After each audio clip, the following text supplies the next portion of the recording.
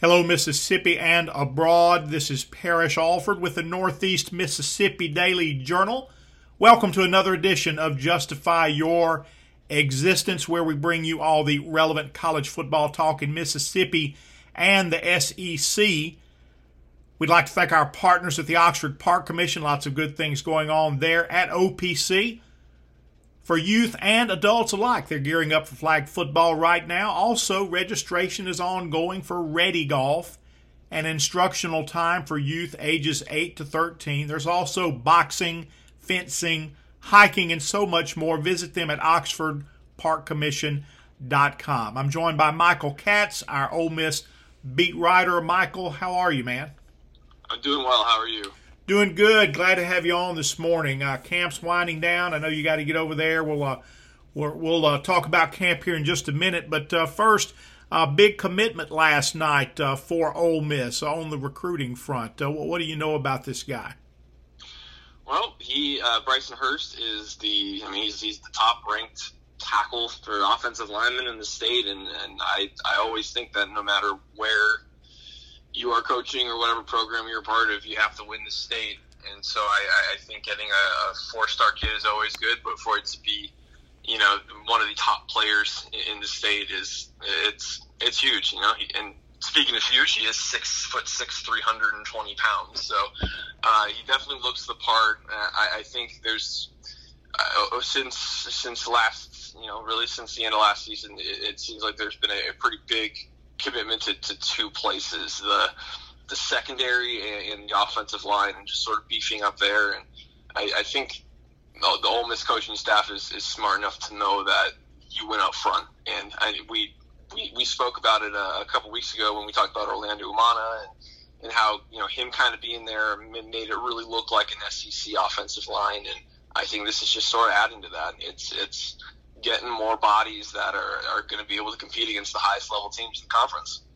I want to come back to the offensive line just a second when we get into some camp talk. Hey, wanted to talk to you first, man, about just some college football landscape news. You knew it wasn't going to stop there when the SEC added Texas and Oklahoma. That was really just kind of the tip of the spear of change. And I guess the news right now is the alliance that has become official between the Big Ten, the Pac-12, and the ACC.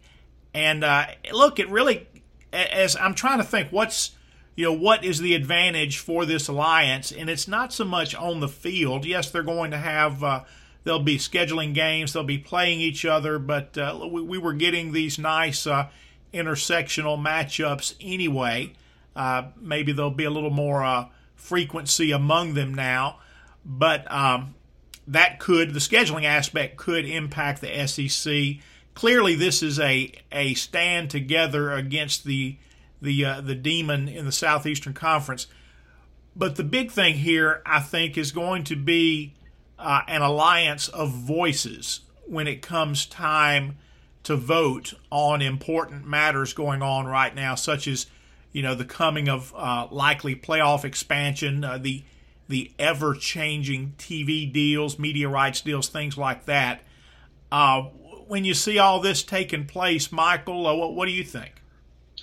It's funny. I'm a Pac-12 guy at heart as a USC grad, and so I was kind of following this whole thing kind of unfold yesterday, and I think the best way to describe that press conference situation, it was just very odd because they're announcing this alliance and they're saying all this stuff, but they're really not really saying anything. It's you can talk and not say much, and that's kind of what that felt like. They obviously announced that they were going to be on the same page on a lot of things, but there were no signed agreements. It was all verbal winks and handshakes, and it was just a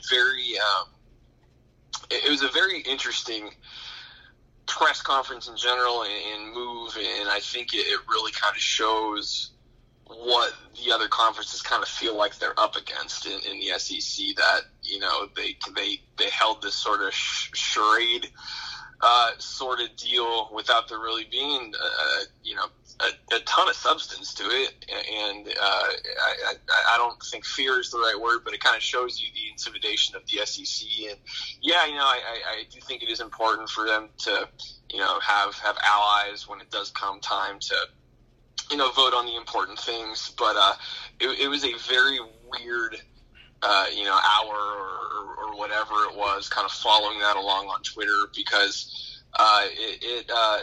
it didn't really seem like there was one of my favorite things to say is this could have been handled in an email, and it feels like that whole thing could have been handled in an email. Like there wasn't a whole lot there that really needed to be a press conference, but I definitely understand where they're coming from. Well, I'll tell you, it's very interesting because when you create when you create a voting block like that, you create something with a lot of power. And obviously they're trying to stand against the SEC. And if that block holds true, maybe they really can on some important matters. But when your alliance reaches so far across the nation, I just wonder if there might not be some people to stray from that voting block. I mean, sometimes when it gets down to it, the needs on a campus in Clemson, South Carolina, or in Atlanta, Georgia, might be very similar to needs on campuses in Columbia, South Carolina, and Athens, Georgia. There might be some regional pressure that comes back on some of those voting issues. I don't know. Maybe you see something like that. But what I really thought was, who stands with the SEC? Does the SEC become this lone voice crying in the wilderness kind of thing on its own island? I'm wondering if another power conference with some type of sway in the TV discussion might come about. Do you think we could see a conference from the best branded teams from the group of fives, say a Cincinnati, a UCF, places that could deliver TV markets, not markets where the alliance, didn't already have a footprint, but just maybe a TV network looks at a new conference like that. If you pair them, say you pair a UCF and a Cincinnati, maybe you get BYU in the mix, and then maybe you throw in the remnants of the Big 12 and you start putting some of those names together. Maybe you get something that appeals to a network that doesn't have a toehold on college football. It's certainly possible, and I think it does, though, go back to the sort of handshakes and not really signing anything, because I think all of these places, if you go back to the alliance, can say, yeah, we have your back and all that kind of stuff, but unless, I always look at it as until it's signed on the dotted line, they can always kind of serve their best interests. And so I think ultimately that's kind of what college football is, serving your best interests. And I think when it comes kind of, will the SEC be on its own? I think it's possible, but I don't think it really matters to them, because, until other teams or conferences consistently start, making the college football playoff field, I think they're okay being on their own, because they're always going to kind of own it. I mean, really, if you look at the alliance, obviously there's, Clemson in there, but, the Pac-12, I believe, has made the college football playoff twice, and, the only real representative out of the Big Ten in the last few years has been Ohio State. And so I don't think that the SEC is super worried about kind of what everybody else is doing. Obviously, it would be nice if they could get other, teams and conferences kind of on their line of thinking. But I think ultimately, until those other conferences start winning at the level the SEC does, I don't think that they're going to be losing a ton of sleep over what the alliance is doing. Interesting times, certainly. Let's move on to Ole Miss camp here. Let's start out with that offensive line. Certainly a big pickup in recruiting from Bryson Hurst last night, but they also added a South Carolina transfer during the week, and they had position changes up there with Jalen Cunningham moving from offensive line to defensive line, Ladarius Cox moving defensive line to offensive line.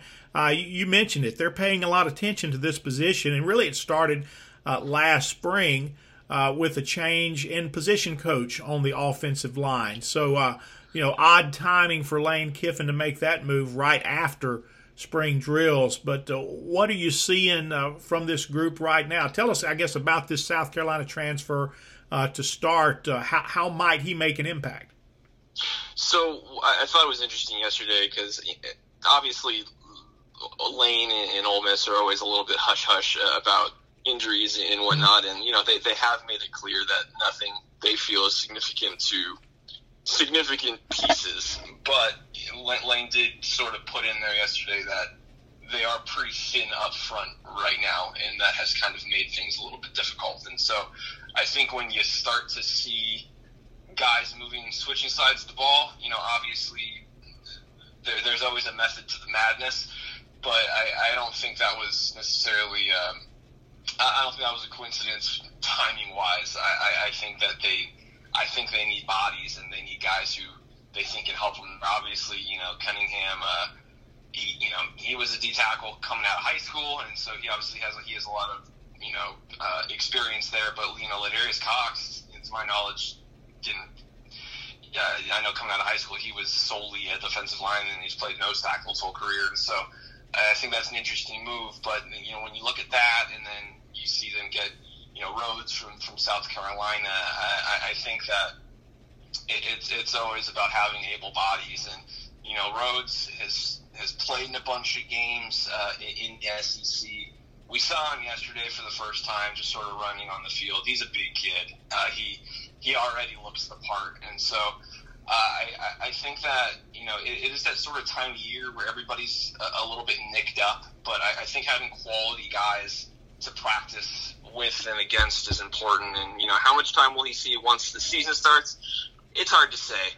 But I think right now, as they're kind of working through, some nicks and bruises here and there, I think it helps to have those sort of quality guys. And if they can play come September 6th, I think that's an added bonus. Let's talk about nicks and bruises. I know that Lane Kiffin doesn't like to talk about nicks and bruises, but what's your general feeling on the health of this football team? I think it's pretty healthy. Again, we are now a little bit more limited in what we see. The first week we were able to see everything, and then I think it was starting last week that we basically get to see some stretching and a little bit of individual workouts. So we don't see a ton of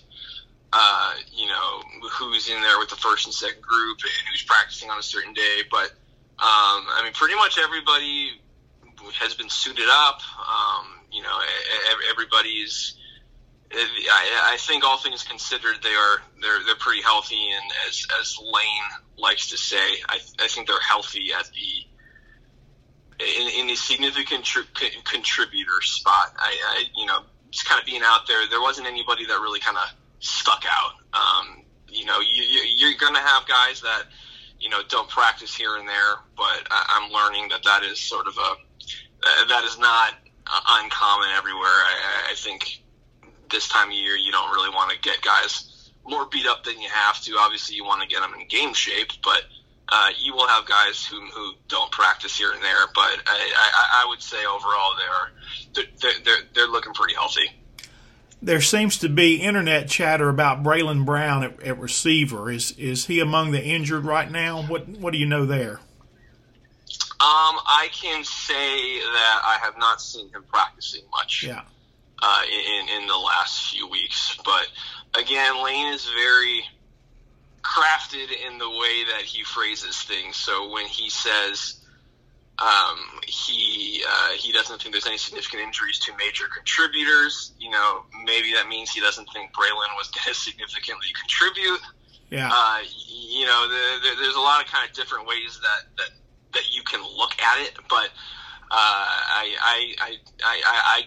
I can say I have not seen him doing significant practice stuff in the last couple of weeks. Really, I think it was really since that first week. I think we've all kind of been waiting to see if he would be back out there, but we haven't seen anything. And we ask every day if there's significant injuries, and we pretty much always get the same answer. So we're not gonna. I don't think we're gonna get anything official on him, or maybe it isn't that bad, and he's just missing a little bit of time. But I can definitely say I've not seen him really, doing the warm up portions of stuff that we've been out there for. Well, I'll tell you what, in the time that we did see him, I would have pegged him as a significant contributor.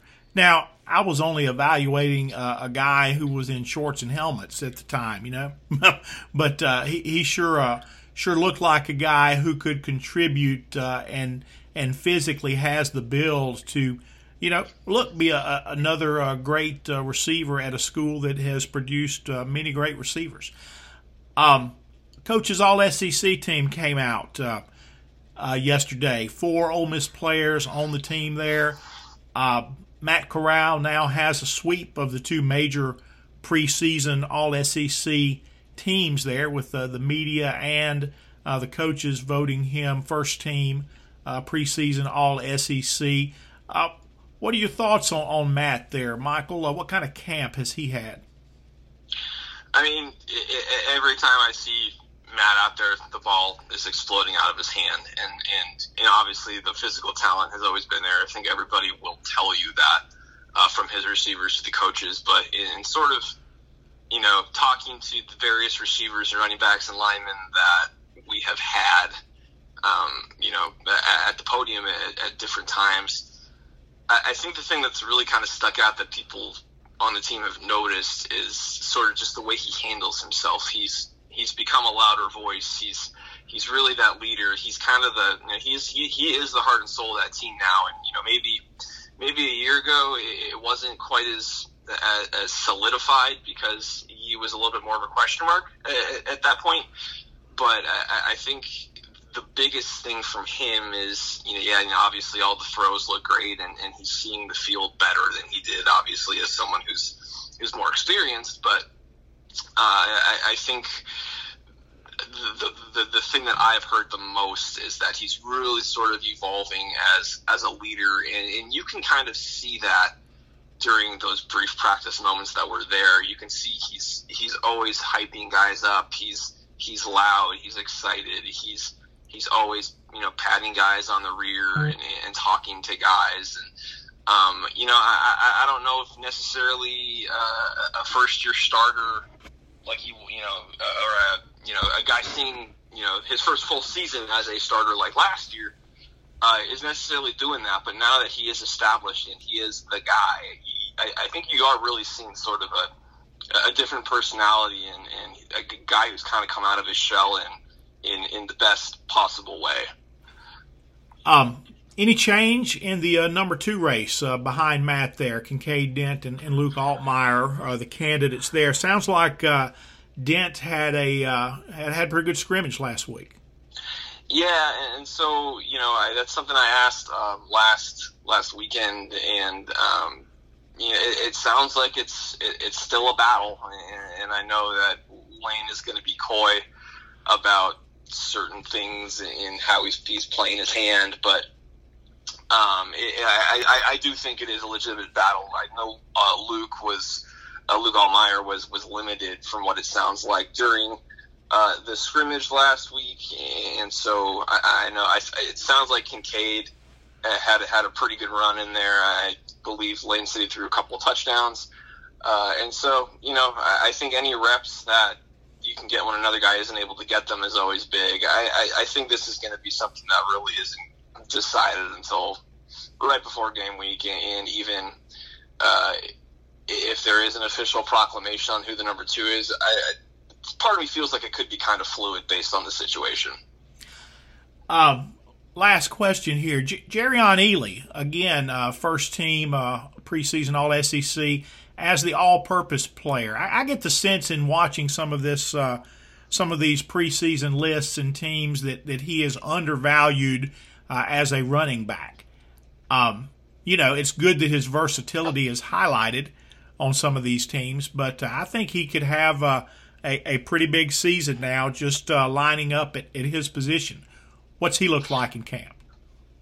Yeah, I mean, I think part of that goes to show you just the sort of depth at running back in the conference. There's just so many guys that you can look at and say, well, that's a 1,000-yard rusher under normal circumstances.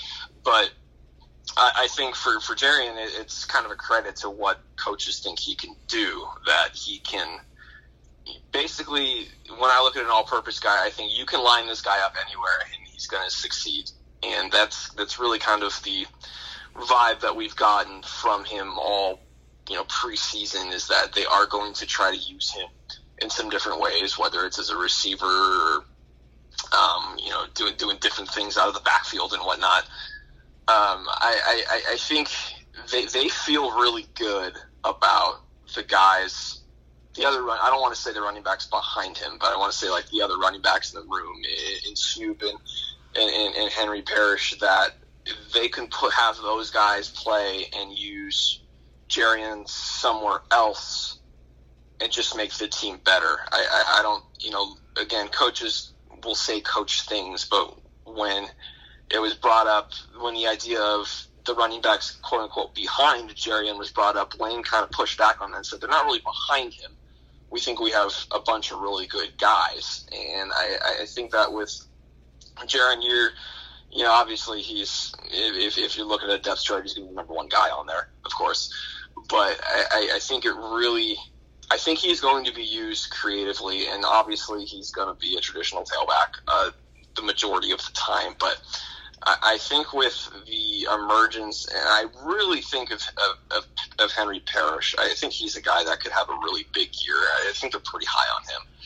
I think having kind of this rotation and a number of different guys who can do different things is really going to kind of diversify the offense. And so when you look at the all SEC teams, yes, it is interesting given kind of his resume that he didn't get first team love by the coaches, but I do think it's sort of on the other side of the fact that they see so much value in him as kind of the all-around player. I think coaches in the conference know how dangerous he is, and he's looked explosive. He's looked good, and so I think I think pretty much everybody on the offense is primed for a good year, but I think Jarian, I think there's a good chance that we see him do some pretty special things. Folks, that'll wrap us up for this edition of Justify Your Existence, where we bring you all the relevant college football talk in Mississippi. Thanks to our partners, the Oxford Park Commission. Thank you for being with us today. We'll be back with you again.